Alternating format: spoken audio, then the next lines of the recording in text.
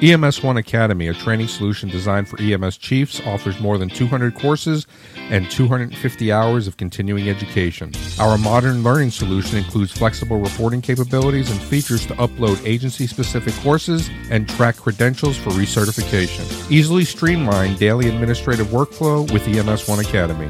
Start your free trial. Visit www.ems1academy.com/InsideEMS.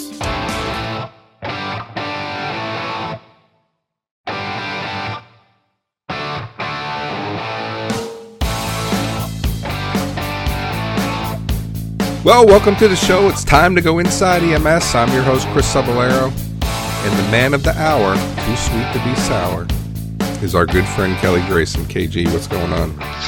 Oh man, I'm living through it. It's just been a rough couple of weeks, man. You are the busiest EMS person in the world, I think. No, from what I hear, you're the jet-setting EMS traveler here lately. But yeah, I have been burning the candle at both ends. It's refresher season, and man, it's just the number of people who put off until the very end their biannual requirements just never ceases to amaze me.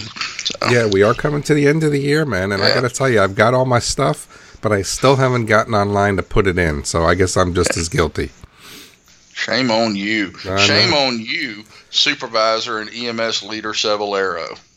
But at least I got all my stuff. I'm not begging for any that's true. Card classes, or I don't have to do any continuing education. I just got to get my butt online and put all that stuff in. God, they made that easier, though, over the years, right? Oh, yeah. Remember back in the old days we used to have to fill out the paper? And Yeah.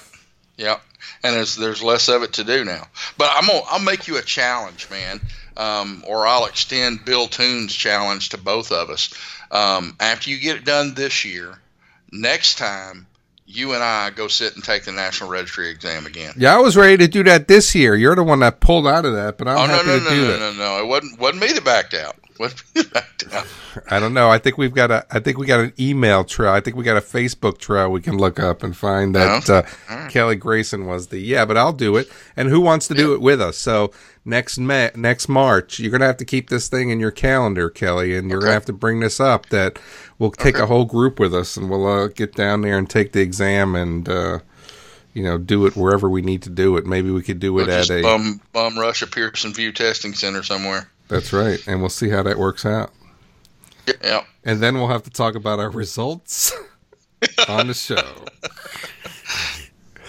By then, we'll be getting ready for 250 shows. I mean, we haven't been talking about it, but when we come to April, the first week in April, that'll be our 200th show. 4 years.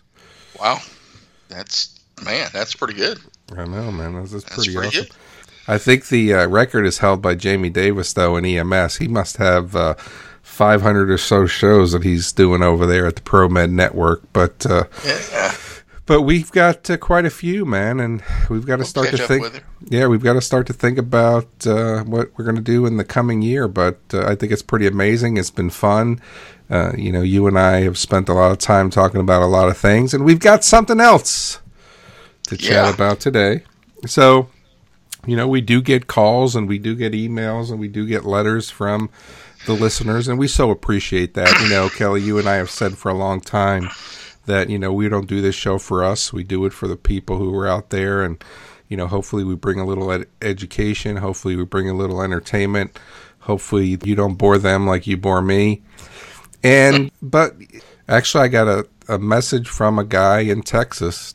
And there was a little bit of a problem, and I waited a long time to talk about this, so there was no chance of it ever coming back. But I got a message from a guy who, and I wound up talking to him because he was really upset, and I could tell from his message that he was really upset that his organization broke their own policies and sent him on a long-distance transfer that was 8 hours long with 3 hours left to go in his shift. And, he got back from the long-distance transfer. He wanted to go in and, pick a bone with his supervisors and pick a bone with his managers. And, he asked me the best way to do that. And I said, well, the best way to do that now is just to go home and do it when you're not so tired and so upset.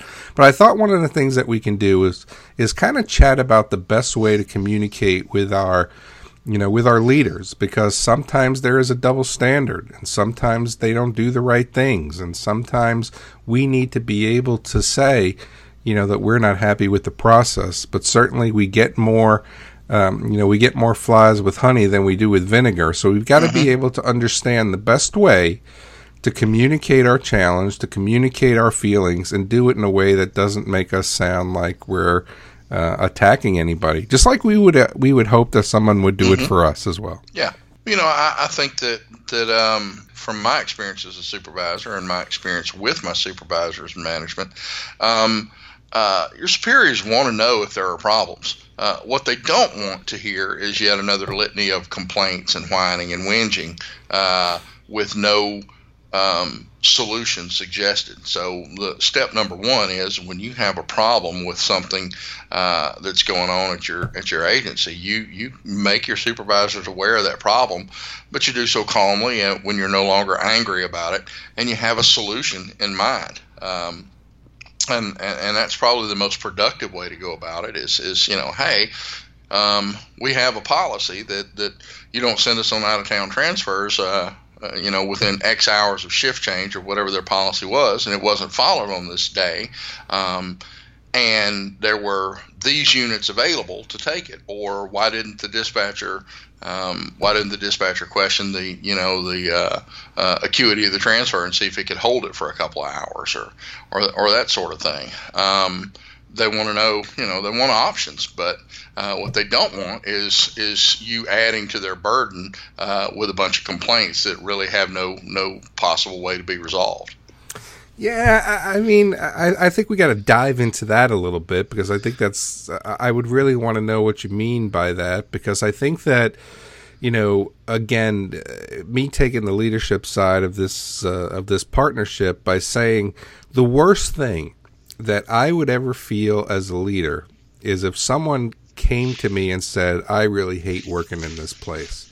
To me, if somebody says that, then you're a failure as a leader, because my job and the way that I'm measured in my success isn't the fact that I can book a conference room or do a line item budget or, make a schedule. My leadership success is determined by employee satisfaction, by employee engagement, by employee productivity, and how they treat their patients. So if we are creating an environment where employees don't want to be in our organization, or they're saying that it sucks to work here, we've failed as leaders. And it doesn't make a difference what those situations are. So, but just a couple things that I want to touch on. One of the things that you said was, and I hear this all the time, is don't come to me with a problem, come to me with a solution. And I don't know that really that approach works very well, because I don't know that I can implement your solution. So when you come and say, here's a problem, here's a solution, that doesn't mean that I can use your solution if it goes against the current policies that we have.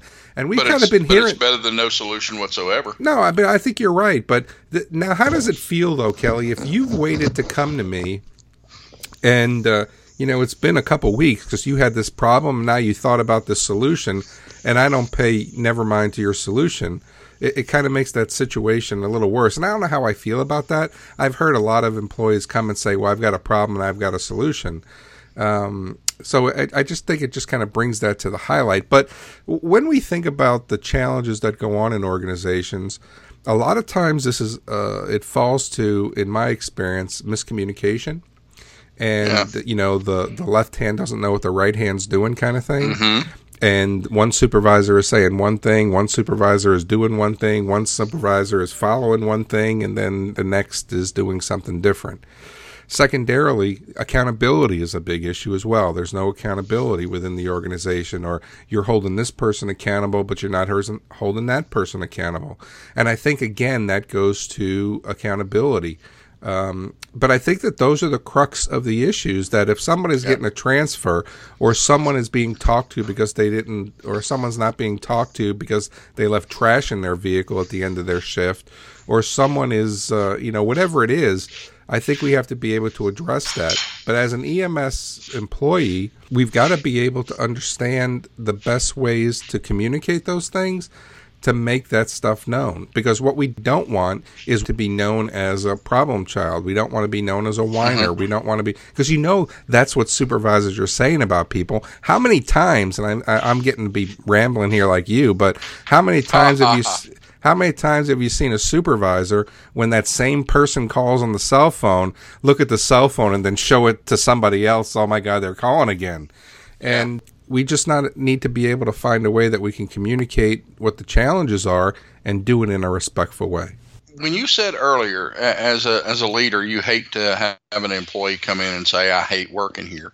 Well, that's a sentiment shared by any effective leader at any organization. The problem is we suffer from a dearth of leadership in this profession, and quite frankly, the places where the employees hate to work there have that failure of leadership. They can go in and say that, and it's not going to bother the person that they're saying it to. It's not going to bother them, because they have the attitude, if you don't like it, go somewhere else. We'll hire somebody to replace you. You are disposable. And sadly, that's the case in many, many EMS agencies. They don't much care. I don't look at those people as leaders. They're bean counters and managers, and their leadership style is the beatings will continue until morale improves. And engaged leader who is receptive to his employees' concerns and stuff is not nearly as common as it should be. But when you go to your manager and you say, with these problems and complaints and proposed solutions, so you're don't develop the reputation as the serial whiner. You got to figure out which hill you want to die on. There's some things about your agency you ain't going to change. And if that's a deal breaker for you, then you find another place to work. There are things about Acadian Ambulance I don't like. But they're not worth me leaving over, because overall I like where I work. I like the work I do. I like the people I work with for the most part. Some of their policies I'm never going to agree with. But those disagreements are not deal breakers for me. And as long as they're signing my paychecks and issuing them every 2 weeks, well, then I'm going to abide by their policies and procedures, whether I like them or think they make sense or not. I think that's the compact we sign. That's the choice we make when we sign on the dotted line at an agency. But depends on how high up the chain you go. But it's entirely possible that the supervisor is totally unaware that there is a problem. When you're senior management at a place, you're looking at things on a macro scale. You're looking at the efficiency of the organization, and the bottom line, and your run volume, and this and that, and you're looking at performance metrics. But you may not get a really close-up view of the interpersonal relations and conflicts and the nuts and bolts of how that agency is running anymore. You rely on your subordinates to keep you abreast of those things, but sometimes the communication breaks down. And if you're going to go up the chain, you need to respectfully make that case and make them aware of those things without making it sound like a personal conflict. One thing that I like that my employer does is we have quarterly, each one of our districts, we have a thing called the President's Breakfast. And they'll invite select employees from each region to go meet with one of the senior vice presidents of the company, and y'all have breakfast together, and you talk about how the company's doing and what your concerns and comments and suggestions are, and so on and so forth. And it's just supposed to be an open forum. My first one, one of our senior VPs said, let's, all you guys, go over to the sidebar, get yourself some breakfast. You can eat while we talk. Let's get the meeting started. But one thing I don't want to hear is a bunch of complaining about dispatch. And I just quietly put my fork on my plate and took my plate over to the sidebar and said, "Good afternoon or good morning, folks. Y'all have a nice day." He said, "Where are you going?" And I said, "Well, if you're going to start the meeting by telling us the biggest problem that any of us have here is off the table for discussion, there's no point in me being here." And he said, "Oh, no, I didn't mean it that way. What I meant was I don't want to hear everybody complains about dispatch, but no one ever has any solutions or any specific grievances." And I said, "Well, I can give you those." So he said, "Okay, fine, sit back down. Let's talk productively about it." And he spent the next 2 hours with his assistant writing things down and saying, "Really? Really?